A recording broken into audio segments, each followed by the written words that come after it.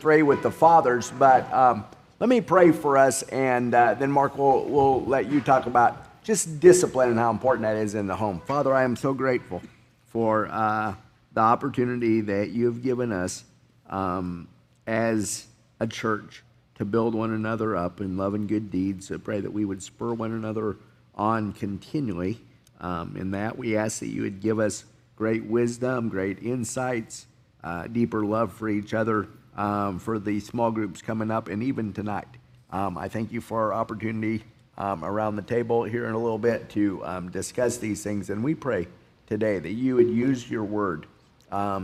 Faith comes from hearing, hearing by your word, possibly to convert someone for your glory. And then for all of us who know the Lord Jesus already, I pray that we would be sanctified by your truth. Your word is truth, that you would answer the prayer of your Son as we're sanctified. And so we commit this night to you and look forward to what you're going to teach us in Jesus' name. Amen.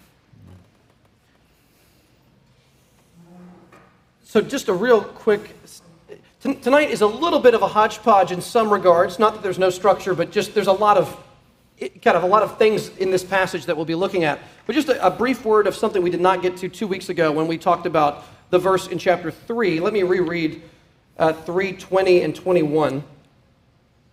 Colossians 3:20 and 21. Children, obey your parents in everything, for this pleases the Lord. Fathers, do not provoke your children, lest they become discouraged. And we were going to say this back then, but we didn't get a chance. So just real quickly, a couple points about discipline. Again, this is really to fathers and to mothers as well. But a couple quick things about discipline. Number one, we should not discipline our children excessively or from anger. Galatians 6:1 says, brothers, if anyone is caught in any transgression, you who are spiritual should restore him in a spirit of gentleness. Keep watch on yourself, lest you too be tempted. Now, that's not about parenting there, but there's a principle that applies. The spirit that comes should be a spirit of love and gentleness. It should not be coming out of the heat of an angry moment. Discipline should also not be unpredictable. On Monday, there's no discipline. On Tuesday, there's a little bit of discipline. And then on Wednesday, you just fly off the handles with crazy amounts of discipline. And Thursday, back to no discipline. Listen, it's a temptation for anybody who's a parent, but the consistency takes discipline for the parents, but it is of great benefit to the child. And otherwise, the child can become confused and exasperated eventually. Number three, third point here is, so don't discipline too much, right? But also don't discipline too little. Just a couple Proverbs, you probably heard these maybe growing up. Proverbs 29:19. So let me just mention here physical discipline. So Proverbs 29:19. By mere words, a servant is not disciplined, for though he understands, he will not respond. So disciplining with only words every time is not sufficient. These verses are probably very well known. Proverbs 13:24. Whoever spares the rod hates his son, but he who loves him is diligent to discipline him. Proverbs 22:15. This one is really good. Folly is bound up in the heart of a child, but the rod of discipline drives it far from him. Proverbs 23:13 and 14. Do not withhold discipline from a child. If you strike him with a rod, he will not die. If you strike him with a rod, you will save his soul from Sheol. Proverbs 29:15. The rod and reproof give wisdom, but a child left to himself brings shame to his mother. Proverbs 29:17. Discipline your son, and he will give you rest. He will give delight to your heart. So just those basic things. We don't want to discipline from anger or excessively. We don't want to discipline inconsistently to confuse the child. And we also, we don't want to avoid disciplining altogether. We want to make sure that there's a loving balance and wisdom to how that is done. Good. Anything other on that? Just a couple of things I would say. One is, if you're a parent in this room, you know how hard this discipline is. Extremely hard, even for future parents in this room to know that it is not easy. We fail on this all the time. I feel like Jerry, you've said, we over-discipline, we under-discipline, we're all over the place. God's got the perfect discipline with us, but we're just all over the place. So I think we need massive wisdom to do this well and to do this biblically. And I think Lloyd Jones said, if you're angry and you're heading upstairs to discipline your child, he said, you're the one that needs discipline. And that just seared in my mind that your place is wrong there, and you need discipline. So we have to be so careful that we do not discipline out of anger, and we definitely need to lean into the Lord for his help. And certainly that, I love that you're bringing that up, Scott, the Hebrews 12 passage where the Lord is so faithful to discipline us. It's continual. And that's what we want to be with our children. Not always that it's with the yardstick or the belt, but it's a training. It's a continual thing.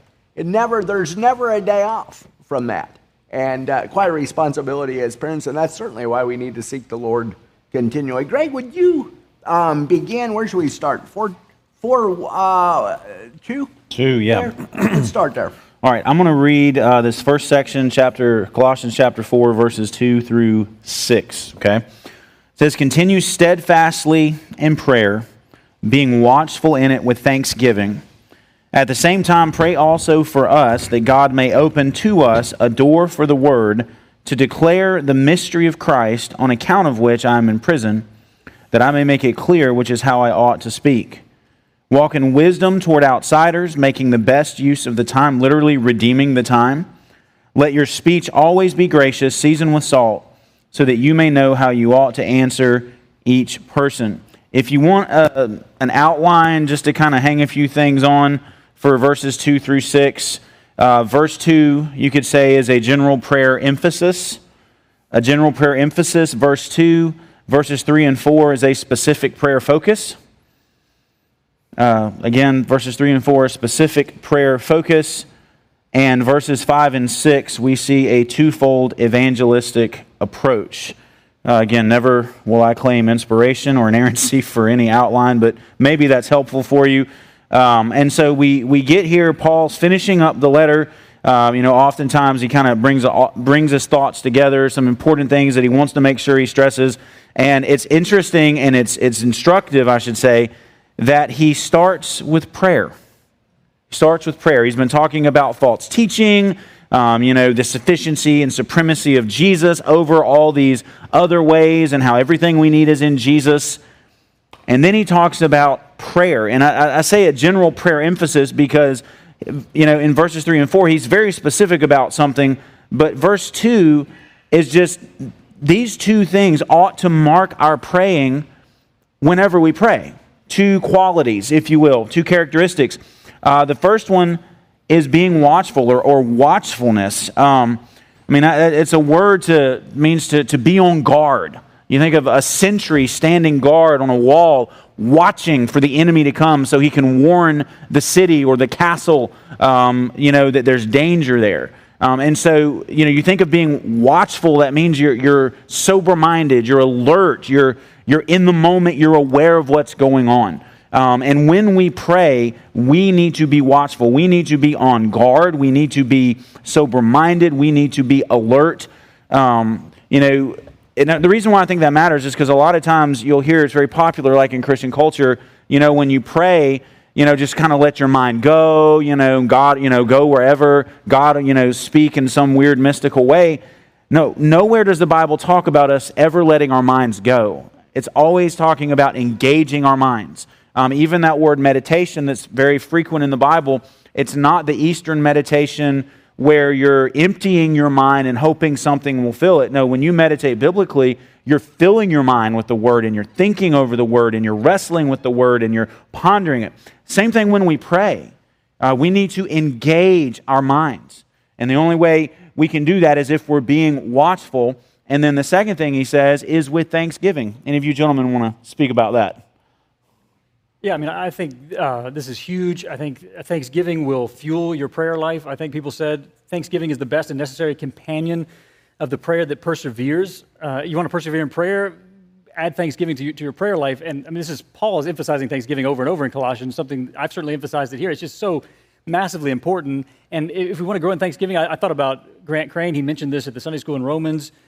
This ties in with that. This is one commentator said, a true appreciation of the believer's status, alive to God in Christ, with all one's sins forgiven and destined for glory, will inevitably produce thanksgiving. And such an attitude of thanks will serve as a powerful stimulus to pray. And Grant was just talking about thinking back to your conversion, thinking about what would have happened if God had not intervened in my life, storing up wrath for yourself, and what would have happened if I died. Like Grant talked about, he had a four-wheeler accident, and he said, what would have happened? Well, he would have gone where his sins deserved. And thinking on that, and then thinking about what God has done for you in Christ, and just thinking even just God's blessings in your life, what like your children or whatever, all these things that have happened, that will begin to stir, I think, thanksgiving to God. And one of the things I was just thinking about, We had an elders meeting this week. It was fantastic, and we spent several minutes just talking about how grateful we were for this church, and thinking about how many people have grown, thinking about how many people are desiring the Word of God, are hungry for the Word. We've seen conversions. I think just thinking about your church family for a little while, think through some names, think why you're particularly thankful for them, and Thanksgiving will just be overflowing. You'll begin to overflow. Yeah, don't you think? I love the way he starts here with two things that are really hard, at least for me. And someone said, if you're going to humble a man, ask him about his prayer life, and maybe sometime for women too. But prayer and what we say with our tongue, those are the two things that he addresses here. But it's hard work to pray. Mark, what do you have? Yeah, I mean, I do think that to try, maybe I've said this before, but we need to try to find a way to get into the habit of having prayer when we are alone by ourselves. Yes, pray with roommates, spouse, kids, all that is wonderful, necessary, but we need to develop a private prayer life that is not, now, there's two different ways we can pray. One is sort of, while we're going about our daily business, we keep an ongoing relationship with God where we are speaking to Him, asking Him for help. I love that. Someone mentioned a few weeks ago Nehemiah's prayer in Nehemiah chapter 2. It's one of my favorite prayers in the Bible because Nehemiah, remember, he goes before the king without a joyful face, and that's not okay. You're supposed to have like a beaming fake happiness when you're around the king because it's so great to be around the king. And he comes up with this kind of downward face, Nehemiah. He's risking his life to do that. And the king says, why is your face down? And Nehemiah begins to answer, and the king asks him a specific question, and there's this amazing sentence in Nehemiah 2. It says, and Nehemiah prayed to the Lord, and then he answered. Well, how much time did Nehemiah have to make that prayer? He had about 2 seconds to make that prayer, and that 2-second prayer found a verse in the Bible. So I love that prayer. He probably said, Lord, help me. That was probably the whole prayer. That prayer made it into Scripture. So, I mean, God hears those 1-second prayers throughout the day when you have just a hard conversation is coming your way at work and you go, Lord, please give me the words. Please give me the tone. Please help me. And you go.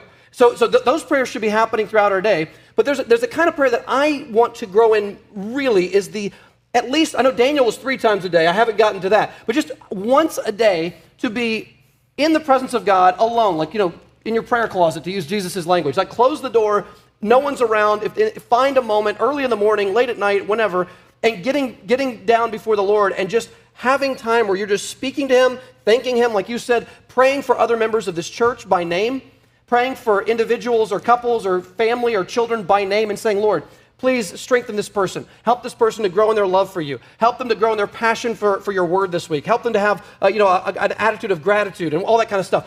Those things being a regular part of our life, it is a sweet thing when those things are able to happen. And it's something we can even begin to look forward to as time goes on. Yeah, Mark will be here soon, but the verse, Matthew 6:6, but when you pray, go into your room, shut your door, pray to your Father who is in secret, and your Father who sees in secret will reward you. What a great promise there. Go and pray in secret. Give in secret. Fast in secret. This shouldn't be something that's showy. And then I love the idea of when we're struggling, because I struggle so much to know how. Listen to this great promise in Romans 8. Verse 26. Likewise, the Spirit helps us in our weakness, for we do not know what to pray as we ought. But the Spirit Himself intercedes for us with groanings too deep for words. And He who searches hearts knows what is in the mind of the Spirit, because the Spirit intercedes for the saints according to the will of God. So go before the Lord, and I think confess sometimes. I don't even know exactly what to pray for, but I want to pray. And I want to grow in my ability and be changed in that manner. I think that moment can really happen where it goes from duty to delight. Mm-hmm. Where it goes from the thing I've got to do because I'm supposed to do it before bed to the thing I can't wait till I get to that moment in the day where I get to have that time with the Lord. Whether it's early, late, midday, just carving out some time that's a regular part of my daily habit and to actually begin to anticipate it, to look forward to it positively. That is a sweet experience. Scott, you've helped us with these habits to grow in these. Give us some, maybe 32 ways to grow in this. Well, I mean, I think Josh Krause would be your guy. He's been reading on he calls it habit stacking or something like that. Is that what it is? Habit stacking, Zach yeah. is giving me the nod, where you already do something during the day, like you do it every day, brushing your teeth for one, driving to work for one, and start building in times where you pray specifically in these times. Tie it to brushing your teeth, tie it to pulling into your parking lot at work, somebody said, and you pray every time you do it. You're training your mind to do that. I think Lloyd Jones's thing that I mentioned before, always respond to every impulse to pray, I think that's been one of the most helpful for me, just practically. Anytime you get a prompt from the Spirit to pray for this, you should stop everything. And the more you begin to do that, I mean, the more things will happen. You'll be prompted more and more and more the more you begin to. So, I mean, you could talk a bunch about that, but those are just a few things. Yeah, Greg? It might seem a little silly, but it's something that's been very helpful for me. Don't pick the time when you're sleepiest to pray. Yeah. Like for some of us, some people can get up early in the morning and they are, bright, cheery, ready to, tackle the day. If that's your best time, that's great. But if it takes you a little while to get going, don't feel like you're sinning against God if you don't pray in the morning. Seriously, if you're going to be watchful and you're going to be thankful, you have to be coherent and with it, okay? If that's middle of the day at lunch break, if that's in the evening after, for a certain period of time, you get 10 to 15 minutes where you can get alone, and that's when you can focus the best, that's the best time to do it. There's not a set time that like somehow you receive a greater blessing from the Lord if you pray in that time. So find a time where you can sit, your mind sharp, and you can focus, okay? That's going to be your best time to pray. And I also want to comment, there are going to be moments where it just feels like you could stay there for the rest of your life. And there's going to be times where it's like you can barely form two sentences before the Lord. It's okay if you get there. I've been there. It happens more frequently than I wish, more frequently than I want, and it's normal, okay? We are not glorified yet. We struggle, we get tired, we get distracted, and we do the best we can. We keep pressing forward. When the Lord gives you those special moments, like Mark was saying, where it goes from just the duty to the delight, make the most of it. And if it's not one of those moments and you can't get your mind engaged, and it seems like no matter what you do, you can't get focused the way you should, get alone, talk out loud, and just say basically, Lord, repeat the Lord's Prayer, follow Acts, adoration, confession, thanksgiving, supplication, or something, and just say, God, you are God, I worship you, I'm thankful for Jesus, I can't get much more out right now, help me trust you and walk with you. And if that's the best you can do, that's not an ineffective prayer, okay? Yeah. One more quick thing, we get to verse 3, is I know we've emphasized the prayer in secret and doing it, but how helpful to pray with people. It's just a glorious thing to be able to do that. At Bible college, I had 3 guys that came and asked whether I would join them. The 4 of us were able to pray 9:30 to 10:30 every Sunday night. Unless you had a note from your coroner, you had to be there. 9:30 to 10:30. And it was a most life-changing thing. And what it did was learning how to pray from those guys was very helpful. No prayer requests, no anything. Just pray out loud and just enter whenever you wanted to or whenever. And so there wasn't as much structure to it. I'm sure it wasn't at all maybe a great way to do it. But for us, it was life-changing. And it really helped my secret prayer life by learning how to pray from those guys a little bit. So I wouldn't want to throw the baby out with the bathwater. Oh, that's great. And I just... If struggling, we all struggle, like you're saying, with the duty part, moving into the delight part, and it kind of can go back and forth for sure. But one of the things that can bring the delight out big time is you are praying for spiritual growth for someone in this church, and then a month goes by and you start to see it. Yeah.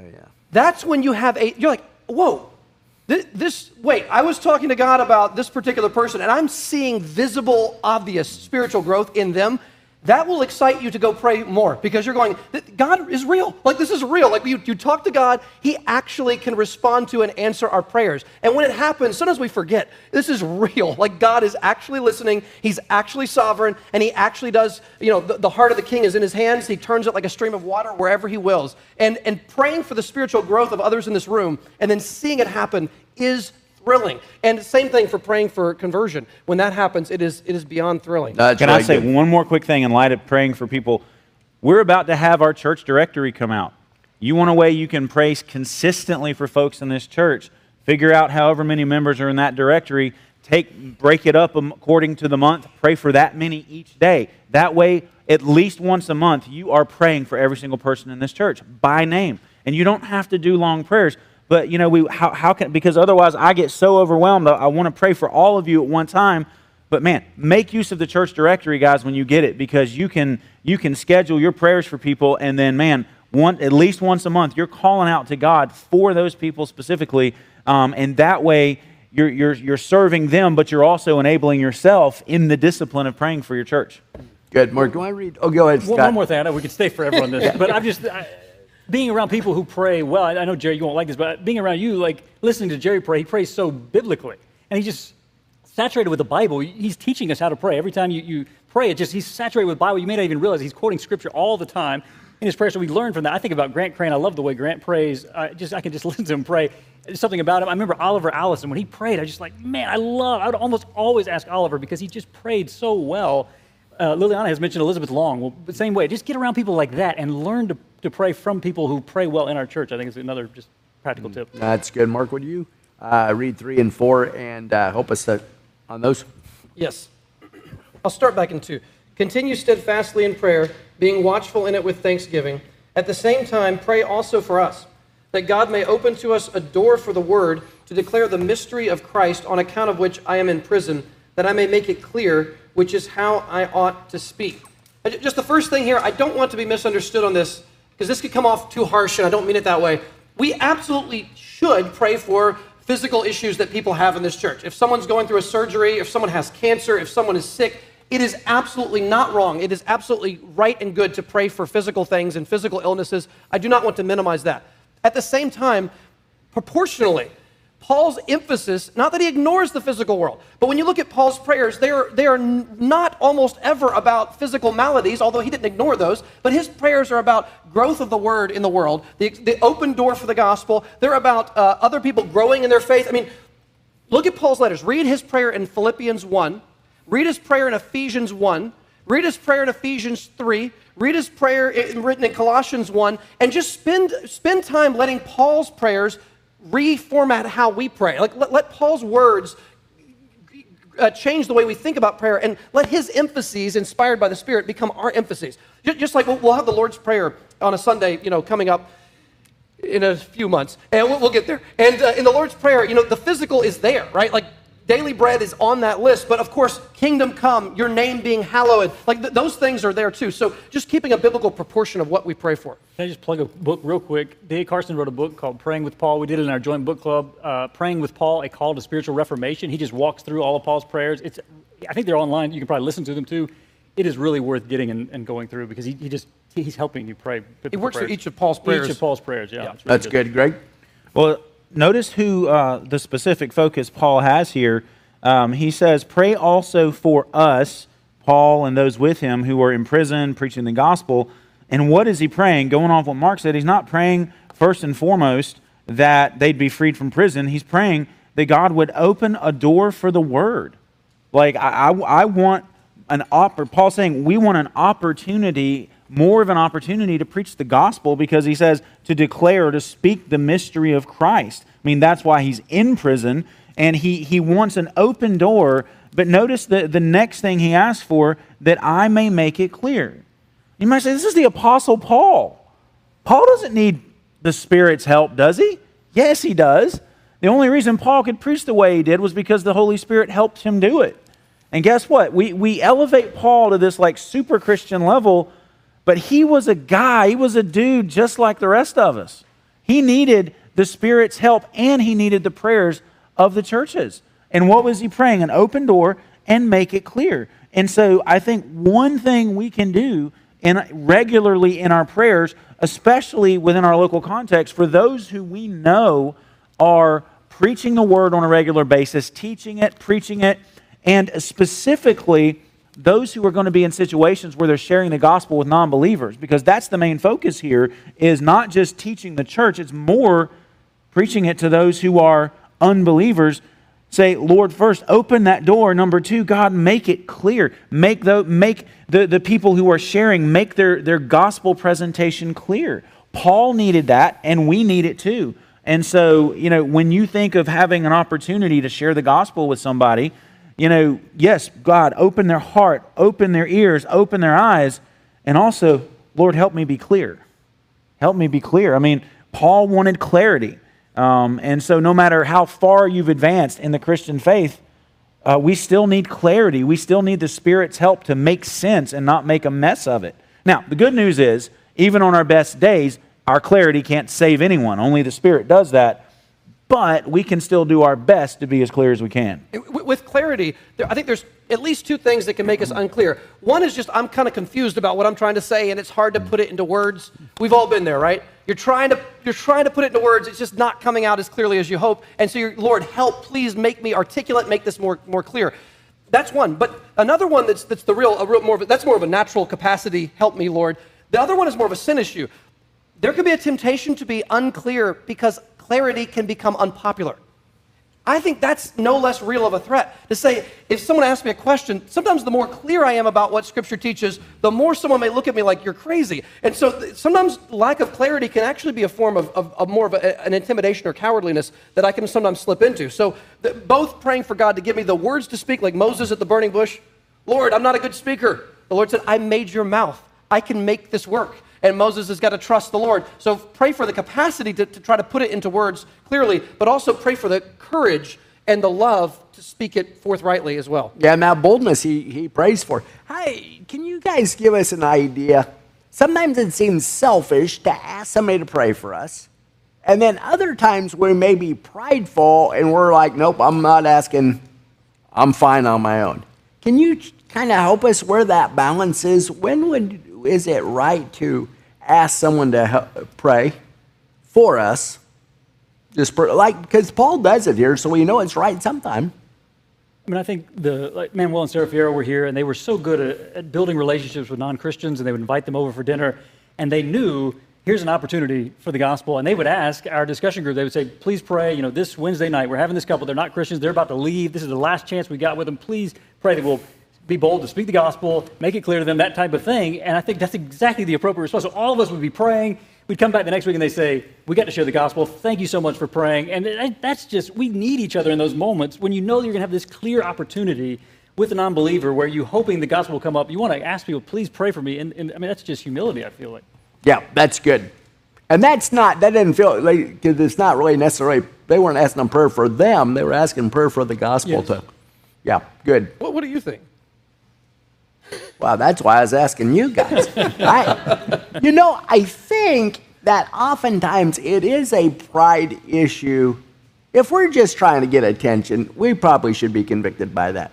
But more often than not, I should have asked somebody to pray for me, and I just haven't done it. It's kind of like just being overly independent maybe, and not seeing the value of prayer or the importance of prayer or the power of prayer.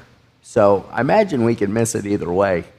But I think we ought to do it more often, with humility, for sure. But how about 5 and 6? Scott? Okay, verse 5, walk in wisdom toward outsiders, making the best use of the time. Let your speech always be gracious, seasoned with salt, so that you may know how you ought to answer each person. I mean, I think verse 5, making the best use of the time, a couple different quotes, it suggests that time is in short supply. And like a bargain hunter in a sale, you snap up what time you find. The return of the Lord is always impending, rendering it entirely uncertain how much time we will yet be given. An important aspect of wise living is to use the short time God has given us to best effect. So we could talk about time in a big sense, but I do think here, studying this, I agree with this commentator who said in Colossians, this will refer to making the most of the open doors that God gives us to evangelize. Making the most of these open doors, maybe at work where you're building a relationship and this moment comes up, and it's like, snatch up that time. Here's this moment. It's a crystal clear opportunity to proclaim the gospel. Use that opportunity. And I thought of a story from my dad. I mean, we grew up hearing my dad. I've got hundreds of sermons that I've heard, and I think I've got probably hundreds of illustrations in my head, which I'm so thankful for. It's his godly legacy that he'll leave behind, that they're in my head. I thought of one when I was looking at this. He told this story. He was probably a new Christian in his 20s. He was living with a group of guys. He had some kind of surgery. I can't remember if it was his wisdom teeth maybe were pulled. He was home by himself all day. Everybody's gone. He's by himself. He's kind of recovering slowly from this wisdom teeth deal, and a traveling salesman knocked on the door. And my dad said he was lonely. He hadn't been able to talk to anybody. Here's the traveling, because come on in, this traveling salesman. The traveling salesman said, before he gave his presentation, he said, I have two conditions. Number one, I want you to have an open mind. Number two, I want you to hear me out to the very end before you make a decision. He said, are you good with that? Now, of course, he didn't know that it was Bob McGander. My dad is never going to go for a traveling salesman. No way. The guy has no shot to sell this thing. But my dad agreed to it. So he listened to this guy's whole thing to the very end and didn't want it, I don't think. But my dad turned the tables on him. He saw this as an opportunity for the gospel. And he said, I have a proposition for you, but I have two conditions. Number one, I want you to have an open mind. Number two, I want you to listen to me to the very end before you make a decision. So then he started with a question. He said, what would it take to get to the end of your life? What would you need to accomplish to get to the end of your life and say, I have lived a successful life? You know, what would you need to do to say, this is a successful life? And he said the guy was really surprised by the question. He sat back, he sort of like took off his salesman cap for a second, and he thought about it in all seriousness. He tried to think of an answer. He said he couldn't think of an answer. He said, I honestly don't know. And he asked my dad, what would you say? You know, what would you say to be a successful life? And my dad said, no matter what I do in life, no matter what I accomplish, for me, a successful life would be to get to the end of my life and hear Jesus say, well done, good and faithful servant. And then he just kind of went into the gospel with this guy, took this opportunity. I mean, that's snatching up the time, presented the gospel to him. I don't think he was converted on the spot, but it's sort of putting that rock in the shoe for this guy to think about eternal things, think about Jesus, think about the gospel, and maybe, I hope he's converted one day, we'll meet him in heaven one day, but that's the idea. If you have this moment, I mean, my dad probably never see that guy again, and he snatched that time up, gave him the gospel right there. So I think that's kind of what Paul's getting at there. I don't know who this originated with. I've heard Piper say it, and I've heard some others say it, but it's a catchy little quote. It says something to the effect like, only one life will soon be past, only what's done for Christ will last. And it's like, you know, we want to avoid like being legalistic so that, you know, it's not saying that every single word that comes out of our mouth has to be some conscious, well-worded praise of Jesus. But it's like it's a mindset that says, I'm only here for a little while, and the things that are going to last beyond this life are the things that I do for Christ and in the name of Christ. And that's just a perspective shift that I think if we can strive towards getting more on board with that and having that more at the forefront, then we'll see that no conversation in the big picture is casual. No conversation is incidental. There's no encounter with any person. No place we go where it's not an opportunity to make a difference and an impact that'll last all eternity. And so, again, you don't want to push that to the extreme that if you ever have a thought that's not explicitly Christian, oh, wow, I'm sinning. That's not what it means. It's a perspective that sees potential in every moment to do something for Jesus to make a difference forever. I think a great commentary on this verse, my favorite part of, and go to Scott's sermons on redeeming the time. There's no doubt about those that are super valuable, but Romans 13:11. And listen to this. The idea is there just isn't any time to sin anymore. All right? Let's just quit that nonsense because there's not time for that. Right? That was an old man. Listen to 13:11. Besides this, you know the time, that the hour has come for you to wake from sleep. For salvation is nearer to us now than when we first believed. It sure is, right? We've never been so close as we are right now. The night is far gone. The day is at hand. So let us cast off the words of darkness and put on the armor of light. Let us walk properly as in the daytime, not in orgies, drunkenness, not in sexual immorality, sensuality, not in quarreling and jealousy, but put on the Lord Jesus Christ and make no provision for the flesh to gratify its desires. So there's an urgency. And when we think about eternal things, two things are going to happen.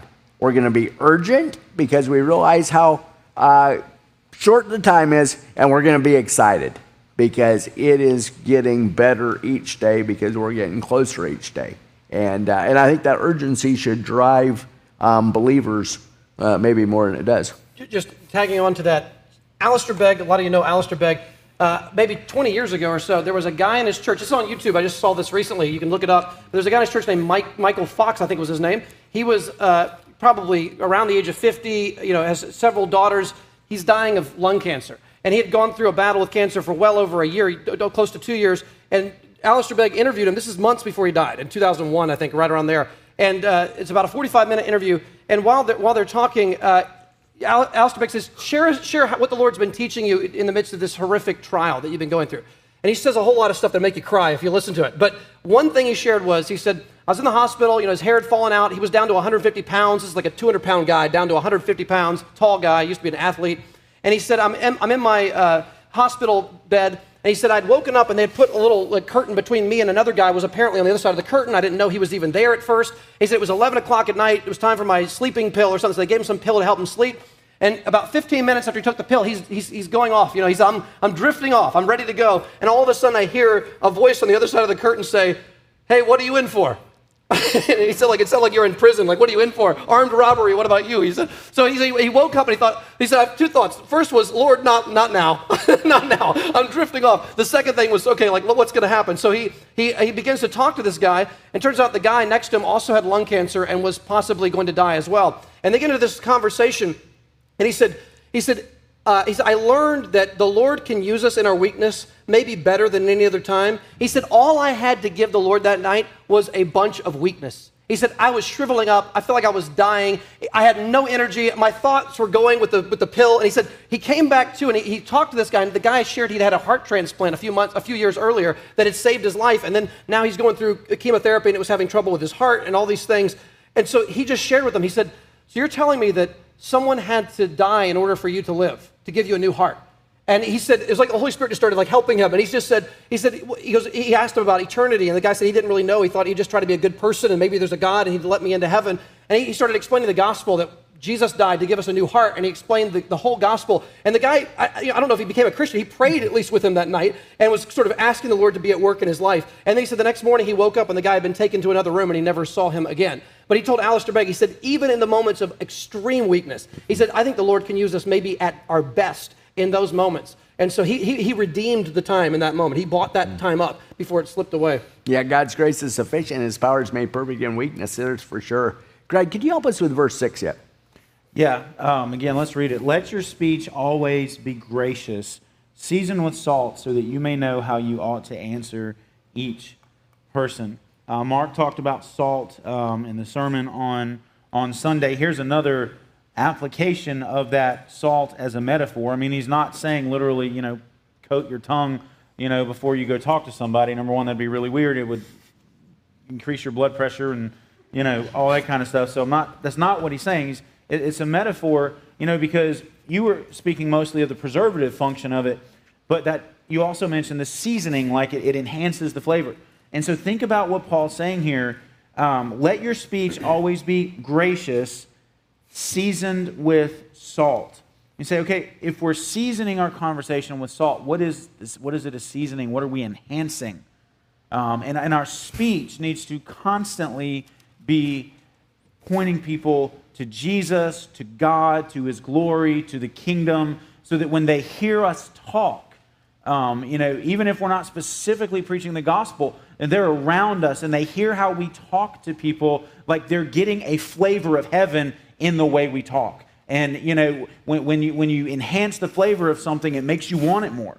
Sometimes you get something's really bland, you're like, oh, that's disgusting, but you put some seasoning on it and all of a sudden it brings it out. That's why when we grill steaks or, meat or you smoke stuff, you season it because it brings out what's there and it enhances it. And so our speech, especially towards non-believers, we practice that amongst each other, but amongst non-believers, they should be able to get a flavor of what heaven's like when they hear us talk. And again, the only way that's going to happen, we go back to chapter 3, let the word of Christ dwell in you richly, teaching and admonishing one another in all wisdom. The only way it's going to come out there is if we're filled with it in here, which I think we are, by the way. I love this group. I love this church. You guys, you practice this, but see the connection there. If we're going to have, the seasoning of heaven and of the kingdom in our speech, we've got to have it here first. Sinclair Ferguson has that wonderful Scottish accent, and Sinclair Ferguson said he'd be on an elevator in a hotel, and a stranger comes in, and within the first sentence out of his mouth, the stranger knows something about him, doesn't he? Because as soon as the inflection of his voice comes out, the stranger knows where he's from, right? You get a sense of it right away. And he said, just like you guys can all hear his accent, and you all know Scottish and whatnot, it's because his whole way of speaking was trained in another land. Right? He learned how to speak in another land. And when he came here, that land comes with him. The way of speaking comes with him, and you can hear it immediately. He said, we are born again from above. What if our language is actually shaped by another land? What if it's shaped by a heavenly place where God and Christ are? And what if the gracious words, the salty, seasoned with salt words that come out of our mouth are something that is so otherworldly? It's not treating people as they deserve. It's a compassion, a love, a kindness, a fragrance to it. And people can hear our speech and go, you must be from somewhere else. That must have come from somewhere else. And hopefully they could get a taste of it coming from where Christ is seated at the right hand of God. It's really good. Scott, anything final? Yeah, again, paraphrasing Sinclair Ferguson again, he said, one of the most obvious ways that the new birth will begin to manifest itself is in the way in which we use our tongues. And just another quick story, we've told this one before, another one of my dad, he was converted, his brother was 5 years younger. He came home at some point, and there was that stack of dirty magazines that my uncle had, my dad's brother had, and my dad just threw them away. That was his evangelistic technique, was throw all these magazines away. It made my uncle furious that he did that. But then my dad apologized. He just simply apologized to my uncle, and we were listening to Uncle Tim. His name is Tim, and we were getting his conversion. He said that my dad had never apologized to him before in his life. He said this was the first time and he just thought, this is unusual, and it led him to see, let me examine the Bible. And he just began reading the Bible, I think straight through the Bible. He got to Jesus. He said he'd never seen anybody like Jesus, and he was converted, but it started with like a gracious word. I mean, the power of our words, it's incredible. Yeah. Yeah, you were talking about Manuel earlier. No gossip. And sure enough, Jose comes to love and know Christ. Yep, good. Do we need to stop? Let me just read to the end. Yeah, this is a list of Paul's friends. We won't spend a lot of time right now commenting on these, but I'll just read to the end. Verse 7. I can't guarantee I'll pronounce these correctly. Tychicus will tell you all about my activities. He is a beloved brother and faithful minister and fellow servant in the Lord. I have sent him to you for this very purpose, that you may know how we are, and that he may encourage your hearts. And with them, Onesimus, our faithful and beloved brother, who is one of you, they will tell you of everything that has taken place here. Just pause. Onesimus is the name of Philemon's slave. And so Colossians and Philemon were sent together. These two letters were sent together at the same time to the same place. Philemon was in the Colossian church. Okay, it's kind of mind-blowing when you put that together. Colossians and Philemon go right together. Verse 10. Aristarchus, my fellow prisoner, greets you, and Mark, the cousin of Barnabas, concerning whom you have received instructions. If he comes to you, welcome him. And Jesus, who is called Justus. These are the only men of the circumcision among my fellow workers for the kingdom of God, and they have been a comfort to me. So those men were Jewish. They're of the circumcision. These next guys are not Jewish. Verse 12. Epaphras, who is one of you, a servant of Christ Jesus, greets you, always struggling on your behalf in his prayers, that you may stand mature and fully assured in all the will of God. For I bear him witness that he has worked hard for you and for those in Laodicea and in Hierapolis, those two neighboring cities. Verse 14, Luke, also a Gentile. Luke, the beloved physician, greets you, as does Demas. Give my greetings to the brothers at Laodicea and to Nympha, and the church in her house. And when this letter has been read among you, have it read also in the church of the Laodiceans, and see that you also read the letter from Laodicea. Let me just pause there. We do not believe that we have the letter from the Laodiceans. Otherwise, our Bible would be Galatians, Ephesians, Philippians, Laodiceans, and Colossians. We don't have that letter anymore. And you say, oh, why not? I don't know. But we don't have a number of Paul's letters. We don't have the letter he wrote to the Corinthians before 1 Corinthians. We don't have the letter he wrote between 1 and 2 Corinthians, and we don't have many other letters that no doubt Paul wrote. So God gave us the ones we needed. So we have to trust God's sovereignty that we have exactly the letters that are sufficient for all of life and godliness. We don't have any extras or any less than we need. The 66 books are exactly what God saw fit in his sovereignty to preserve for the church. Verse 17, and say to Archippus, see that you fulfill the ministry that you have received in the Lord. I, Paul, write this greeting with my own hand. Remember my chains. Grace be with you. Good. Can you pray for us, Mark? Yes, let's pray. Heavenly Father, as we think about Epaphras again, who helped found this church in Colossae when Paul was not even there. When Paul writes, Epaphras, who's one of you, a servant of Christ Jesus, greets you, always struggling on your behalf in his prayers, that you may stand mature and fully assured in all the will of God. God, I pray that more than ever, we in this room would be like Epaphras, struggling. One translation says wrestling, the word agonizing, constantly wrestling and struggling in prayer on behalf of all of God's people, particularly the saints here in this room, that we would be wrestling in prayer on behalf of one another, that we would all stand fully mature and fully assured in all the will of God. So God, I do pray that you would bless this time of conversation. I pray that you would encourage all of us to pray more frequently, with more delight and joy, and even when we don't feel like it, to still pray anyway. And I pray that you would use our prayers for one another for great good and for your glory in this world. And God, thank you for this letter to the Colossians. It is a gift to us that is in your word. And I pray that our conversation now would be honoring to you. And I pray